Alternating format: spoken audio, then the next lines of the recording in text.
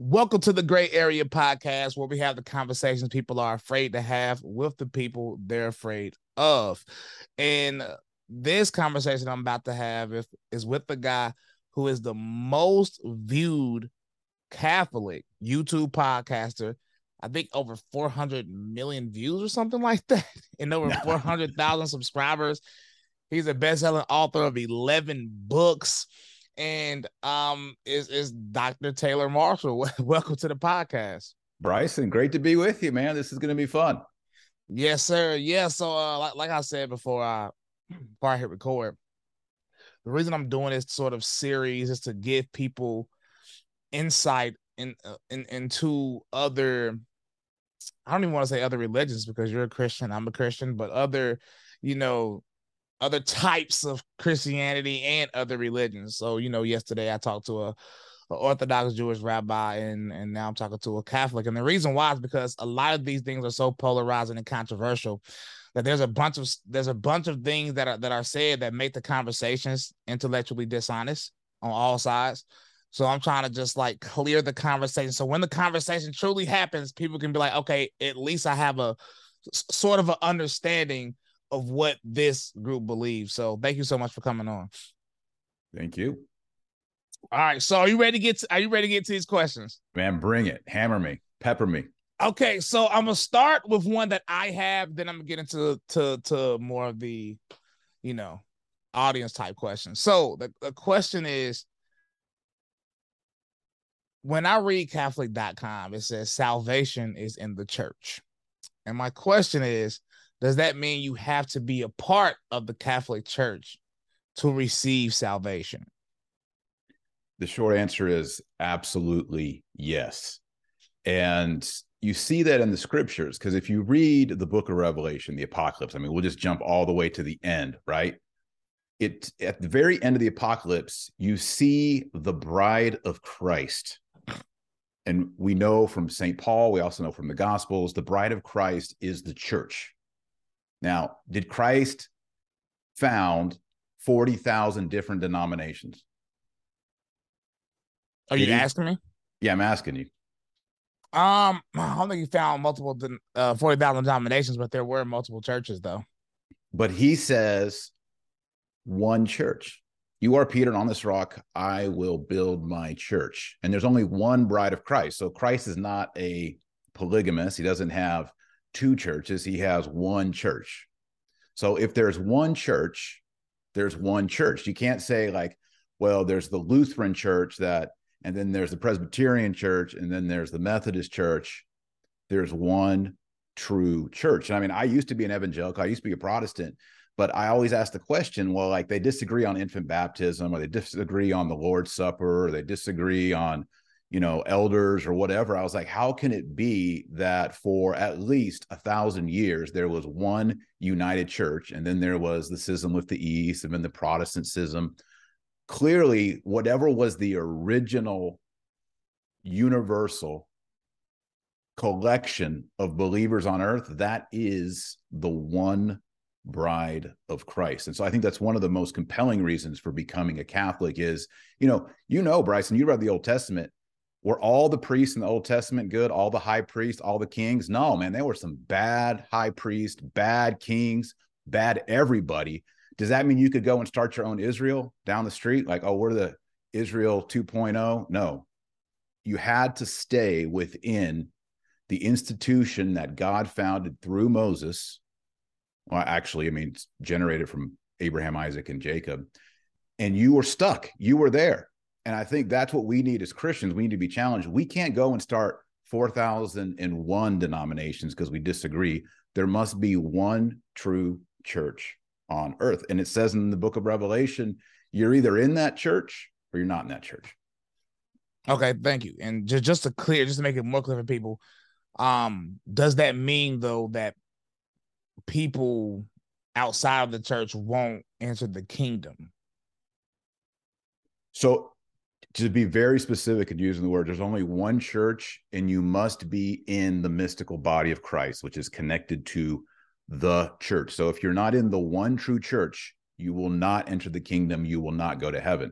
You're probably asking me maybe, well, what about like a really holy, pious old Methodist lady who never becomes Catholic? Is she going to go to heaven? That's what you're asking, right? Yeah, sort of like that. Yeah. Yeah. So in the Catholic Church, we have this doctrine called invincible ignorance. So you can be ignorant, you can be in good faith, but you can be ignorant on certain items. And if it's not your fault, God's not going to punish you for that. Okay. Thank you. Now for questions that a lot of people had. That was one question I had because That's I've a good heard different question. responses. That's probably the hardest question you could get me. Oh, the question I just asked? Yeah. Well, I asked it because when I talk to different Catholics that aren't Catholic teachers, I get different responses. So I'm like, I need to talk to someone Right. who's actually, well versed in Catholicism. So Well, the classic formulation in Latin is extra ecclesia nulla salus. Outside the church, there is no salvation because there's only one true church. yeah, thank you for answering it so Okay. bluntly. Also, Yep. all right, now, which has more authority, scripture or tradition? Okay. So first off, we got to define scripture because the Bible, a lot of people don't know this, but the Bible isn't just a thing. There's the Ethiopian Bible, which is different from the Greek Bible. And then there's the Roman Catholic Bible. And then there's the Protestant Reformation Bible. So we have to ask ourselves when we say scripture, what are we talking about? And most people say, well, I'm talking about the Protestant Reformation Bible. You have to say, well, for the last 2,000 years, most Christians didn't hold to that version of the Bible. And even today, in this year, most Christians on earth don't hold to that version of the Bible. And that kind of raises the question, where did we get the Bible? And we got the Bible from sacred tradition. So I think that kind of answers your question. The Word of God is inspired by the Holy Ghost, but tradition is sort of the mechanism that brings it from one generation to the next and helps interpret and understand it. Otherwise, if you take the tradition away, you end up with 40,000 different denominations. Like you have to have scripture and tradition connected. So it's not like there's two things that are in competition, the Bible and tradition. They're actually organically connected and moving through time from Jesus and the apostles all the way to today. So basically, you're saying they're equal in a way. I guess if you had to like push me hard, I'd say they're equal. What we Catholics say, just we call the deposit of faith. So you can think of like if you went to a bank, or let's just say you're God, and you say, I'm going to put $1 billion in the bank. That's the deposit of faith. Over 2,000 years, you can't go in and take $5 out and throw it away or add $5 in and change it. There's the deposit of faith. All the doctrines that Christ revealed to the apostles, he put it in the church, and we understand it through scripture and tradition, but you can't change the deposit. So I would say scripture and tradition are part of that deposit. Okay, and I'm gonna ask two more questions from other people. Yep. Then I'm gonna go back to asking one that I want to be asked because, do this one's kind of weird. I don't even know how to word it. Let me try to reword it. Do you do Catholics believe that you have to be baptized to enter the kingdom? And I think the answer to that is yes. But I also have a question of children or babies, for example. So if you want to dive into that. Yes. Okay. So in John chapter 3, verses 3-5, I believe it is, he says that you enter the kingdom through water and the Spirit. You enter the kingdom through water and the Spirit. We interpret that as baptism. I believe it's also St. Peter says in 1 Peter, baptism now saves you. So if you have baptism, but you don't have faith and you don't have love for God and your neighbor, baptism doesn't do anything. It doesn't save you. So baptism is what we call the instrumental cause of salvation. It's the instrument by which God delivers you grace and salvation. So baptism is the means by which we enter the church. And a parallel to that was in the Old Covenant, in the Old Testament. How did you enter into the people of God? Well, in the book of Genesis, I believe it was chapter 17, God said circumcision is the mark that brings you into the covenant. And it was a sign of justification, and circumcision was a sign of salvation and belonged to the people of God. And so we as Catholics say, well, for the entire Old Testament, God always incorporated the children of believers inside the people of God, always. Even girls, they received a mikvah or a washing. That was a ceremonial thing that brought them in. Boys had the mikvah and the circumcision. They always incorporated the children of believers with a sacramental or covenantal sign placed upon the child. And so moving into the New Testament, we see in Colossians chapter 2 that baptism replaces circumcision or functions for circumcision. And if that's the case, if Paul says that in Colossians 2, that means baptism as the sacramental sign of incorporation in the new covenant should also be applied to babies. And that's why we baptize babies. Also because of original sin, but that's a different topic. Awesome. Thank you. Now I'm asking the one that everybody wants to know, and I'm gonna go ahead and get out the way now. It's gonna be about Mary. Is about yes, about Mary. Now yeah. I know from research that y'all don't pray to Mary, y'all pray for Mary to pray for y'all in a way, correct?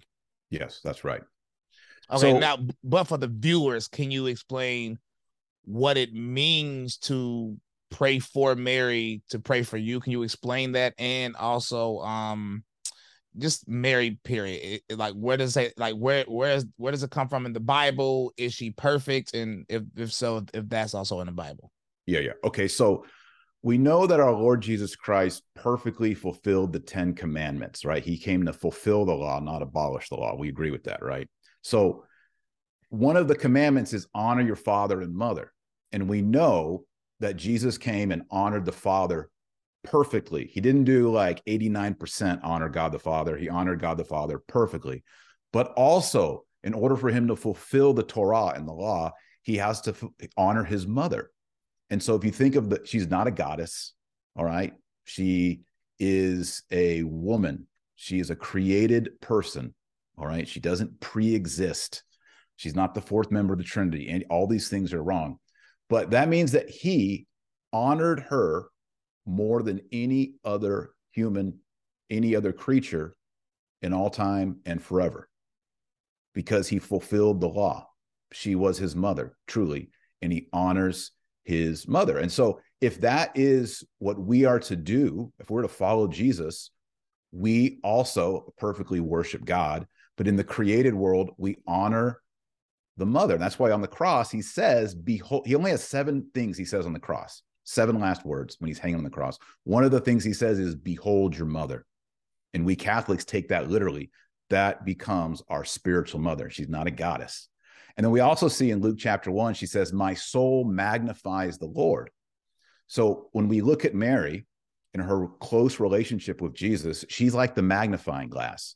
If you get to know Mary, it magnifies your understanding of Jesus. And I think, like, if you've seen The Passion of the Christ, you've seen Mel Gibson's Passion of the Christ, Bryson? I haven't watched it, no. You haven't seen it? Okay. Well, I mean, there's this great scene where he falls down, and the whole time you see Our Lady, the Virgin Mary, at the foot of the cross. And a lot of people, even who aren't Catholics, are like, wow, when I see that, I more understand the suffering of Jesus and what he was trying to accomplish for us on the cross. So when it comes to praying, we Catholics believe that when you die, if you're in God's love and in his grace, you don't exit out of the church. In fact, you go more deeper into the church. So when Peter and Paul became martyrs and died, they didn't somehow check out and excommunicate themselves from the church. No, they actually went deeper. They were there with Jesus. So just like I could say, hey, Bryson, man, my whole family is so sick right now. Like, man, we're going to die. And I can say, could you please pray for our family? And you're like, yeah, I got you. I'll pray for you. What are you going to do? You're going to get on your knees and you're going to go to Jesus and say, hey, the Marshall family needs some help. Please help them, Lord. Right. So I also believe as a Catholic that just as I can through Zoom, we're on Zoom right now.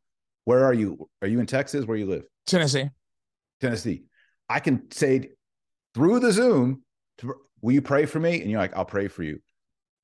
If you wanted to say there's some kind of like 4G Zoom with us in heaven right now, I could go, Peter and Paul, pray for my family. We're sick. And they'd be like, okay, we'll pray for you. We're in heaven. We're actually right here with Jesus. We'll pray for you. You can say it to the Virgin Mary. You can say it to anyone who's in heaven. Please pray for me. And they do. Now, all of their prayers, you rightly said, Bryson, all of their prayers are mediated through Jesus Christ as the high priest. None of them get to do a go around. Not even the Virgin Mary gets to skip Jesus and go to the Father. So all of her intercessions, all of Peter, Paul, Mary Magdalene, name somebody in heaven, all of their prayers go through Jesus. So it's not that we replace Jesus. It's just that we see everybody in heaven is still on the team, and we still ask them to pray. Okay, so basically, and I'm glad, because I was about to ask about the saints, but you already explained it. And also one of the questions was about Jesus being a mediator, and I feel like you answered that. Jesus is still the mediator between us and God, but you're sort of saying like Mary and the saints is the mediator between us and Jesus, sort of. They're not mediators, because we can go directly to Jesus. Just like I can say, Jesus, my family's really sick, help me. And then I can send a text out, or I can call you and say, hey, will you also jump on the prayer chain? Right. Yeah. And get everybody praying. Like, we obviously pray for one another, and that reality extends even to people who are in heaven. Okay, awesome. Thank you. Now one of my questions. So it's about priests and certain leaders in the Catholic Church that are required not to be married. Yes. My question is, 1 Timothy 3, it says an overseer is required to be a husband to an actual wife. Like, the context is an actual wife. So I know when I researched Catholicism, it says their wife is the church. But my question, do you think that is sufficient to be scripturally accurate? So in the history of Catholicism, and even to this day, there are bishops. The word there in Greek is episkopos, the overseer, and priests and presbyters and deacons who have been married. So that's not necessarily like a dogmatic thing. We just hold that, for example, St. Paul was an overseer, he was an apostle, and he wasn't married. So, and also Timothy apparently wasn't married either. So there are, even in the early church, you're not required to be married. The requirement is you can only have had one wife. So if you've been married like 4 times, apparently Paul's not down with that. He doesn't want you to be an overseer, a bishop. So it's more of we have disciplines and we have dogma, and this is a discipline. We just look at like St. Paul and all the missionary work and all the preaching and all the letter writing he did. He was a celibate, and that's the ideal, because Jesus says some men become eunuchs for the sake of the kingdom of God. He says that.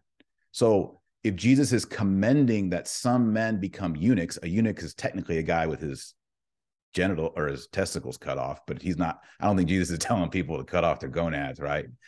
Because in the Tanakh it says certain people without that can't even enter the church. And even in Catholicism, if a man loses his nuts, he can't be a priest. But anyway, Jesus said, Old Testament stuff, right? Jesus, I'm waiting for like the D's nuts joke, but eunuchs. He says there are eunuchs for the kingdom of heaven, and so we say, yeah, that's the highest calling, right? If you're going to say, because we believe marriage is a sacrament, holy matrimony. So if you're going to be like, I'm not going to enter in the matrimony sacrament, I'm instead going to dedicate all my time, all my powers, all my energies into the kingdom of God. That's the best. And so although there are exceptions in the Catholic Church, that's kind of the highest calling, and that's what's preferred. Awesome. Also, just to go back to Mary one time, because I know people gonna want to know this question. I forget if you answered it. Do you believe Mary was perfect, sinless? Well, I think perfect and sinless. I mean, she's a creature, so insofar as she was created. And it kind of goes back to Jesus honoring his mother. Like, how do you perfectly honor your mother? Okay, well, would you want her to be saved when she was 7 or when she was 13? Well, you'd want her to be saved when she was 7, and just keep moving that back. So in the Catholic Church and in the East, we hold that from the very moment in which she was conceived by her father and her mother, that the Holy Spirit came into her. So when she was like an embryo, like a sperm and an egg come together, she's now a person. Right? She's not just a clump of cells. She is a person with a soul. In that very moment, because Jesus had to honor his mother perfectly, he gave her the Holy Spirit. And that's unique. No one else has received that honor because that's his mom, that's his mother. And then also in Genesis 3:15, God says that he'll put enmity between the woman and the serpent. And we believe the woman was not Eve because Eve was sinful, that the woman who would one day bear a son, a seed, is the Virgin Mary. She's the woman. And so there is, we believe, perfect enmity between the serpent, the devil, and the mother of Jesus. So if she was a sinner and all that, she would be serving the serpent. And we say that's impossible. She can't serve the serpent. So we do believe Jesus is her savior. She even says in Luke, God, my savior, but that he saved her in the most perfect way. I didn't know that part about Genesis and Catholicism. That's very interesting. But that leads me to a perfect next question from audience questions. What is Catholics' view on abortion? Now, I don't know why this was a lot of people ask this question, and I don't even know why. So I'm gonna just let you answer it because I don't even understand the question, but I got it so much I had to ask. So the Catholic view on abortion is whenever a sperm and an egg meet up, right, and it becomes an embryo, in that moment, that has a human soul. God creates a human soul, and that is a person. Now, you may say, well, he can't see or he can't walk or whatever. But I mean, even a baby, when they come out the womb, can't walk, can't talk, and yet it's a person. So we believe in life begins at conception, not later on, not halfway through, not when the baby's born, but right at the beginning. So any termination of that embryo is a murder. Let me repeat that. Any termination of that embryo from that moment is a murder. And that also includes, this is a little bit controversial, but if you take the birth control pill, that renders the uterus incapable of accepting a fertilized embryo. So you have a human with a soul in the fallopian tubes coming in, and then that newly conceived embryo attaches to the uterus and begins to grow. If you're taking the birth control pill or the plan B, and that embryo can't latch in, that embryo just comes right out and dies. And so this is another reason why the Catholic Church is not just against abortion, but also against contraception in all forms, including condoms and birth control pill and all that. Oh, to be clear, I'm against all of that also. So based. Good. Now this next question is a two-part question. And if it didn't come from the audience, I would have asked it anyway. So it's both. People say Catholics change the commandments. And is that true? And then I'm gonna go to the next one after that. Yeah, so the 10 commandments, there's 10 commandments, obviously. Now, the Catholic Church and the Lutheran Church, I guess the Lutherans are just following the Catholics, number them differently. But if you put the text side by side and you read it, they are word for word the same. There is no change in them. What happened is so commandment number 1, thou shalt have no gods before me, right?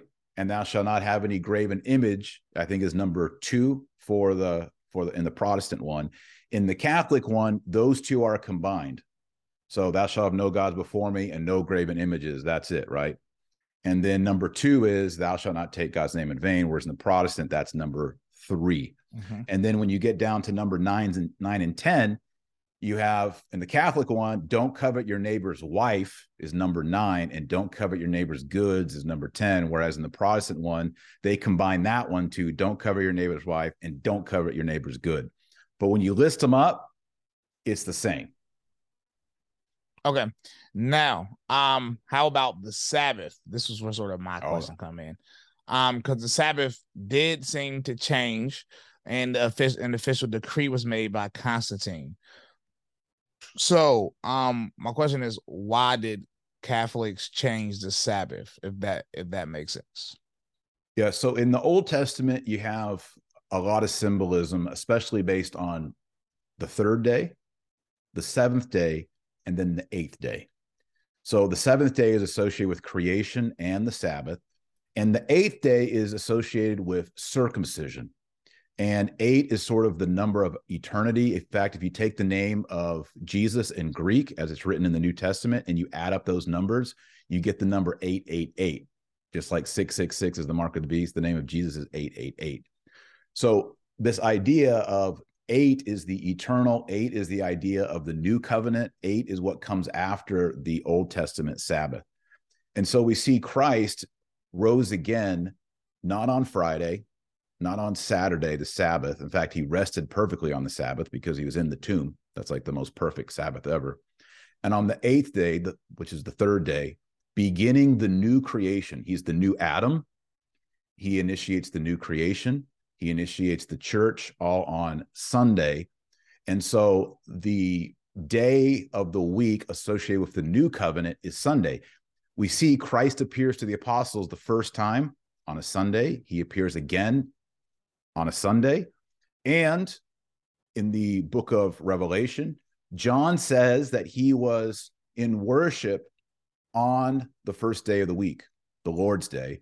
And in the book of Acts, we see that they come to meet together, it says, on the first day of the week. So already in the New Testament, we're seeing the assembly of Christians coming together way before Constantine. Even Justin Martyr, who's in the 2nd century, he's less than 100 years after the apostles, he talks about how they come together early in the morning on the first day of the week, which is Sunday.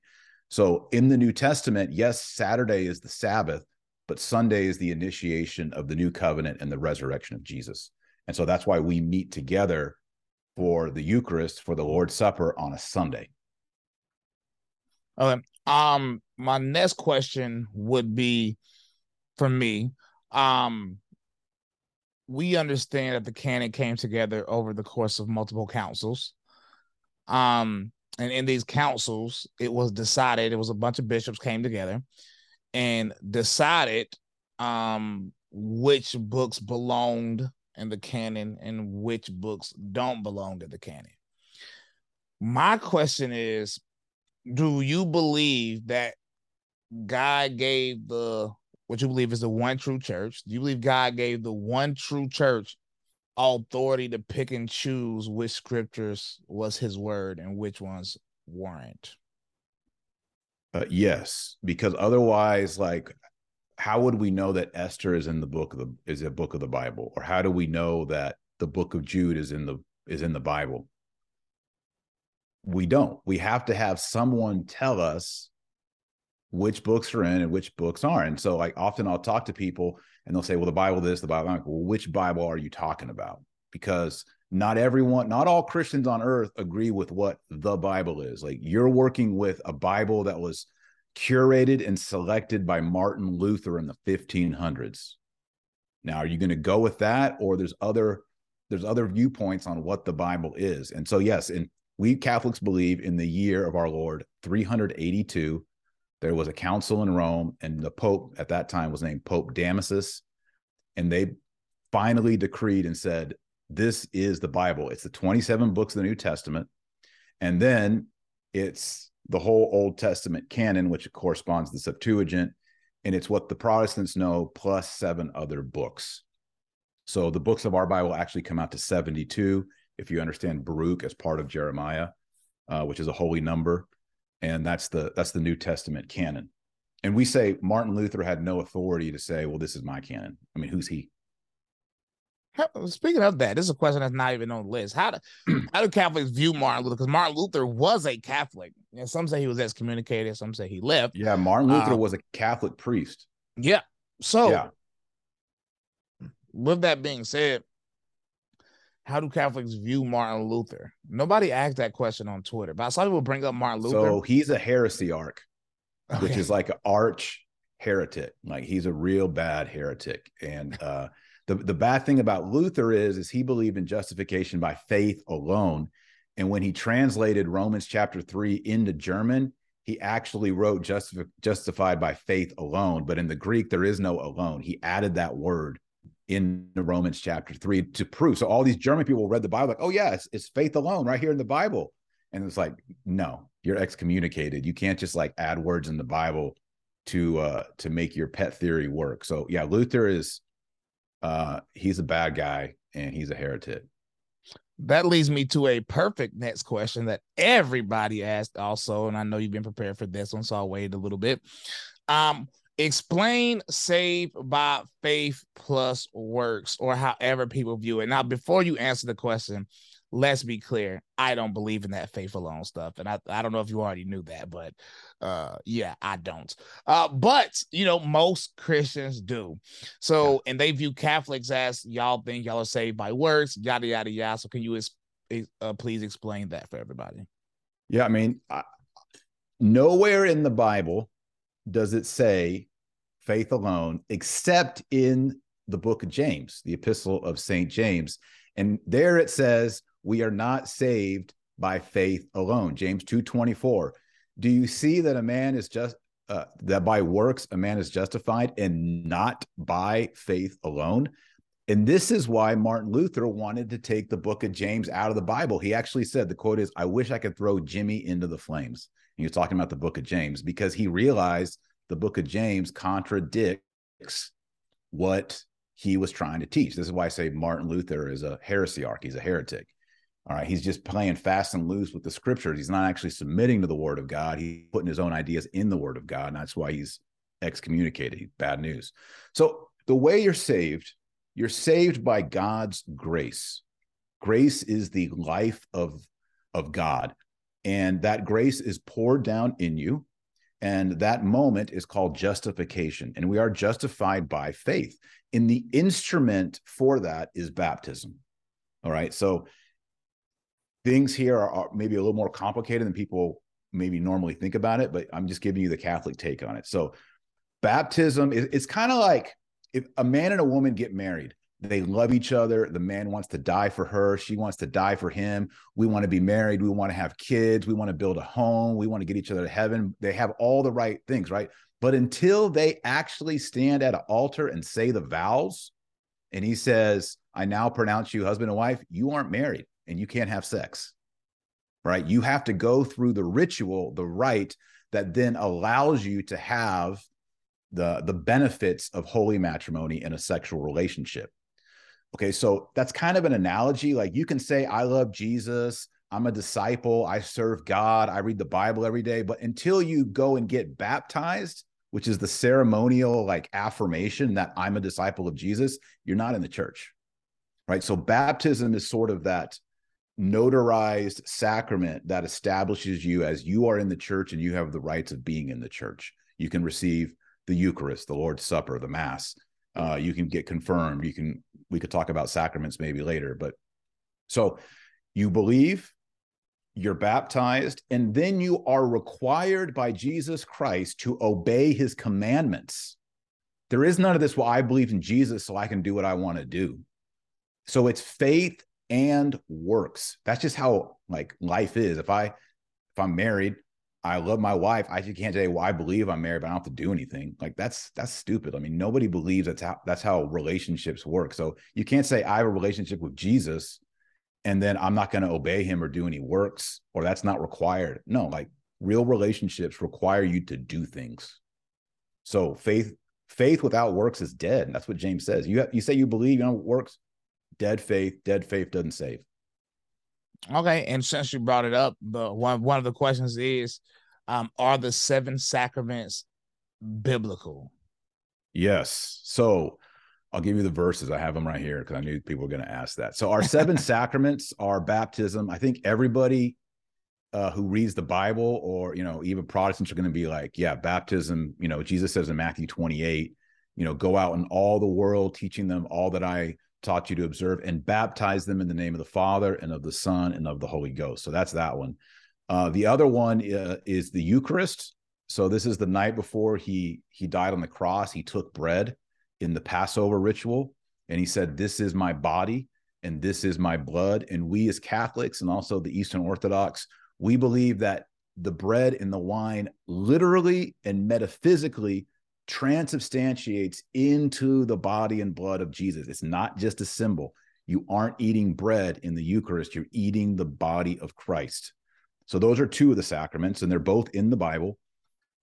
Another sacrament is holy orders. This is being ordained to be a deacon, a presbyter, also known as a priest, or a bishop or overseer. And that's in Acts chapter 6. It's in 1 Timothy. It's in Titus. So all of that is biblical. Another sacrament is matrimony. That's when a man and a woman, not two dudes, not two women, not three people, but a man and a woman join together to start a family, to procreate and nurture and educate children for the next generation and do it in the Lord. And that's one, Luther said matrimony is not a sacrament. Catholics say matrimony is a sacrament. And the state does not have authority over matrimony. Only the church has authority over matrimony. And we also look back to Jesus turning water into wine at the wedding. And we're like, that's Jesus blessing the sacrament of matrimony. So that's 4 sacraments so far. Another one is confirmation. We see this in Acts chapter 8 and in Hebrews 6. This is when a bishop after you've been baptized, the bishop puts his hands on you and he prays for the Holy Ghost to come down on you. Some Protestants call this baptism in the Holy Spirit. We call it confirmation. And he also anoints you with sacred chrism or sacred oil and has the Holy Spirit called down on you. Another one of the 7 sacraments is confession or penance. After you're baptized and you commit a mortal sin. A mortal sin is a sin against the love of God. It's like cheating on your wife, murdering people, stealing $1 million, bad stuff, looking at porn. That kind of stuff is a mortal sin. And if you do that, you have to go to confession and confess it in the presence of a priest. You confess it to Jesus in the presence of a priest. People don't know that. And then he declares you absolved in the name of the Father, Son, and the Holy Spirit. And then I think the last sacrament I haven't said is anointing of the sick or extreme unction. This is when you're really sick or if you're about to die.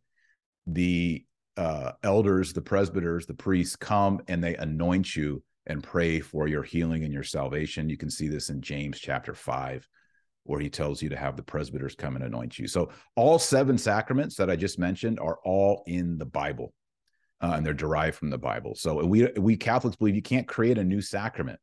Not even a pope, a bishop. It's only the 7 that Jesus gave us.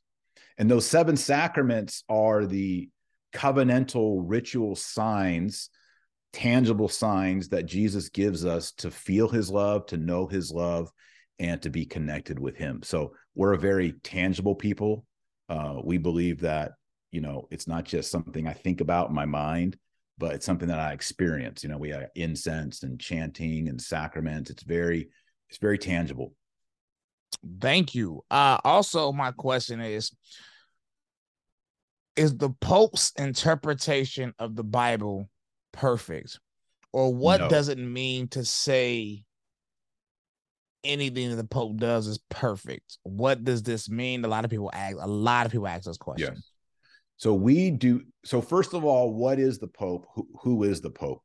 So we Catholics, we read the Gospels, the 4 Gospels, Matthew, Mark, Luke, and John, and we see that every single time they're listed, Peter's always the first one. And we also know that of the 12 apostles, Jesus changed the name of one of them. Simon, he changed it to Peter. And Peter is Greek for rock. In fact, in other parts of the New Testament, his name is Kepha, and that's Aramaic for rock. Sometimes it's translated Cephas, but it's really Kepha. And that's because Jesus said to Peter, he says, hey, who do people say I am? And they give all the different, polls on it. And then Peter says, you are Christ, Messiah, Mashiach, Son of the living God. And Jesus commends him. And he says, you're right. And he says, and you, Simon Bar-Jonah, are Peter, rock. And on this rock, I will build my church. So we believe that the church is governed by bishops, overseers, but amongst them, just like in the 12 apostles, there's one who is the leader of the bishops. There's one who's the leader of the apostles, and that was Peter. And he had a name change. In fact, the name rock is a title for God in the Psalms and in the Old Testament. So Christ actually gave Peter the name rock. It actually goes back to Daniel, where there's a vision where a giant rock comes out of heaven and smashes the 4-fold pagan idol, who are the Babylonians, the Persians, the Greeks, and the Romans, and then grows into the whole world. So he actually gives Peter that semi-divine title to him to be the leader. And on this rock, I will build my church, and the gates of hell will not prevail against it. And he gives him the keys to the kingdom of heaven. He gives those to Peter. So we believe that when Peter died, those keys of Peter were passed to a guy named Linus. He was the second pope. And then after Linus, there was another guy named Anacletus. He was the third pope. And then after Anacletus, there was another guy named Clement. He was the fourth. And then after him, Evaristus. He was the fifth. And it goes on and on and on throughout the centuries to the present day pope. Now, you know, Peter, he messed up a lot. He wasn't perfect. He denied Christ, right? He makes mistakes in the Gospels. So we don't believe our pope is perfect. In fact, there's been some very wicked and evil popes in the past 2,000 years. What we believe is that the pope receives the keys of the kingdom of heaven. So when he needs to clarify something on only two subjects, doctrine or morals, those are the only two things, doctrine or morals, he can use the power of the keys to define those things. So his interpretation of those specific things was perfect. And yes, and it's not just his personal interpretation, like, oh, well, my take on it is this, so that's the new thing. He has to say, this is what was received in the deposit of faith. This kind of goes back to scripture and tradition. And I therefore define and declare with the keys of St. Peter that this is the case. And so the popes don't often do that. Like the current one right now, he has never done that once, or the one before him. So it's actually a rare thing for a pope to do. And then he's also sort of the lead bishop who governs the whole church. So that's what the pope is. And popes make mistakes. Popes aren't sinless. We don't worship the pope. I'm very critical of the pope. He's just the pastor of all pastors. Awesome. Thank you. Now I have two more questions, and if we have time, which I don't think we will, I'll ask more. One question is, explain purgatory, and is it biblical? Yes. Okay. Well, so purgatory is the idea. So we Catholics believe you're justified, you get God's grace, he makes you a new creation, a new person, but then we still struggle in this life. We still have temptations. We still commit sins. So this process of going from being a new Christian to becoming a saint, that's someone who's sinless, right, takes time. It's an up and down. I mean, you think of a graph, it's kind of up and down. Hopefully, maybe you crash down, you got to come back. That whole process is called sanctification. It's in the Bible. And sanctification literally means the making of a saint. And saint it comes from a Latin word meaning holy, sanctus, right? So we're called to be saints. St. Paul says that over and over, called to be saints. We have to become saints. So what happens is you're a Christian, and let's say, you're not in mortal sin, you're not rebelling against God, you're not murdering people or committing sodomy or adultery or whatever, but you're not really on the path, you're not really becoming a holy person, and you die. Well, you're called to be a saint, but maybe you're only at like 64% on your journey to become holy, right? Well, nothing holy can enter into heaven. Now, most Protestants will say, well, Jesus just snaps his fingers and boom, you're automatically holy and you go into heaven. Well, what we hold is Jesus actually judges you in that moment, and you go through some sort of purification process to bring you from 63% to 100%. And that purification we call purgatory. Now, whether it lasts in time, like 2 years or 4 years or 1,000 years, we don't know. Like, this is outside of time. But we do know in 1 Peter 3, it says some people will be saved through fire. 1 Corinthians 3:15 says you'll be saved through fire. And so we look at that and we're like, man, some people, when they die, in fact, a lot of people, most of us aren't fully ready. And so we're going to have to be purified, salted with fire, Jesus says. But also this goes back to the canon question, because 2 Maccabees talks about how when some of the warriors died, they had pagan talismans on them. And so what the Jews did is they sent money to Jerusalem to have sacrifices and prayers said for the dead for the forgiveness of their sins, because they died not quite right with the Lord. So if you accept 2 Maccabees, which I do as a Catholic, you have prayers for the dead. Well, why would you pray for the dead if they're already in heaven? Doesn't make sense. There must be some purification process, and that's what we call purgatory. So if you accept 2 Maccabees, like the Ethiopians and the Greek Orthodox and the Catholics, then you automatically are going to believe that. If you reject it, like Luther did, well, then that's more of a problem. All right, awesome. Now I'm asking a question that so many people asked. I don't know if you're prepared for this one. And this might be the last question, so I got to end it off on one that's more exciting. The question is, in the commandments and many times throughout the Tanakh, it says don't bow to graven images and idols of this nature. And a lot of people say that when you bow down to these pictures of Jesus or the statues and things of that nature, that is going against those commandments. What would be a Catholic response to that claim? Yes. Okay. So it's very clear that in the Ten Commandments, God says, do not worship graven images. We all agree on that. And then also in the Torah, God commands Moses to create statues. You know what I'm talking about? Statues? In the Holy of Holies, which is the holiest place. The Holy of Holies. I mean, but it's not a statue. It's a Moses had to build a on the wider words in my head The when you go ark. to a church and you see the thing. It's like something on the ground. It's a place for worship, but it wasn't a statue per se. Well, there was the Ark of the Covenant, and on each side of the Ark of the Covenant were two statues of angels, a cherubim on each side. And so in the Holy of Holies, there is statuary of angels, right? That, and the Holy of Holies represents or signifies the Garden of Eden, but beyond that, heaven itself. This is why in Hebrews, altar. Jesus went. I'm sorry, it just came to my mind. Altar. You think an altar? Yes. Yeah. But the altar was technically outside the tabernacle in the courtyard. If you go into the holy place, there's the menorah there, and then you go past there into the Holy of Holies. There's the Ark of the Covenant. And on either side of the Ark of the Covenant were two statues of angels that went over the Ark of the Covenant. And so we Catholics say, well, wait. So God told Moses to put statues in the holiest place in all of Israel and all of Jerusalem and even the temple. And so if that's the case, the Ten Commandments is not saying you can't have any sort of art or imagery or statues. In fact, God says to Moses, there should be art. There should be imagery in the holy places. And this is why in our churches, we have pictures, statues of angels. But in the new covenant, it's not just angels in heaven. We believe when Jesus died on the cross, he brought all the Old Testament people out of Sheol, which is the netherworld, and brought them to heaven. And then everyone after then also comes to heaven. So we're like, well, heaven now has angels and humans in it. So when we worship and we have churches, our Holy of Holies has statues or a picture of St. Peter or the Virgin Mary, you know, all this stuff is depicted.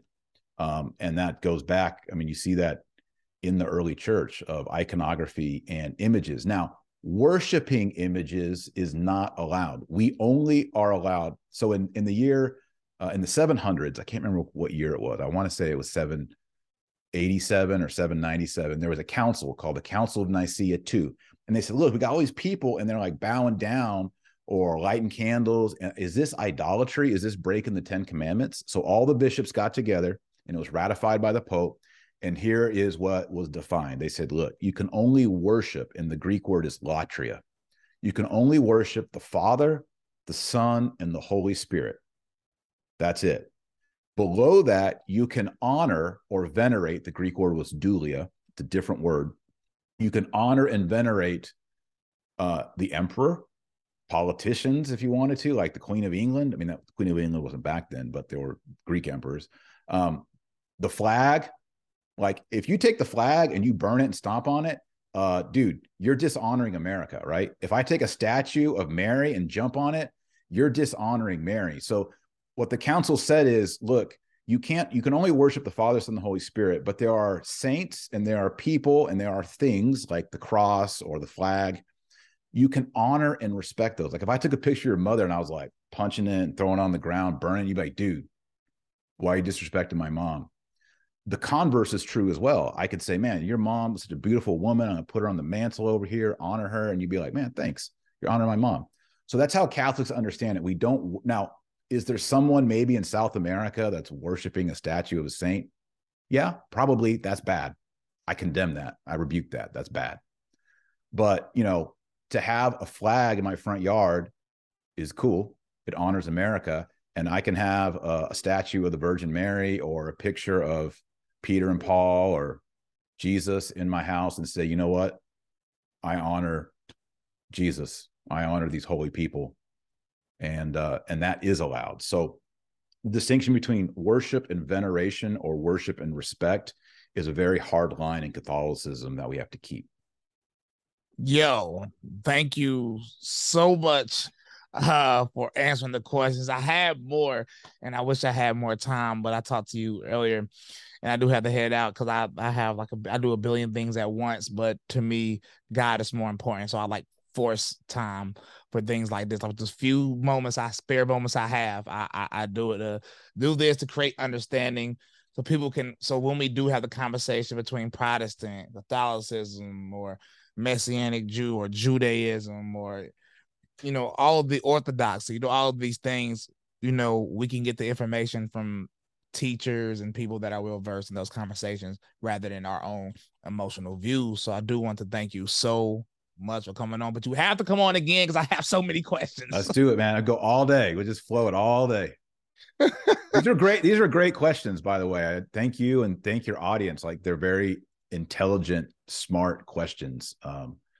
And they're challenging questions. And I thank you, Bryson, for having me on and just, going through some scripture and history and just trying to clear the air and set the record straight on some of these things. So thank you so much. And God bless your audience. I really appreciate being on here.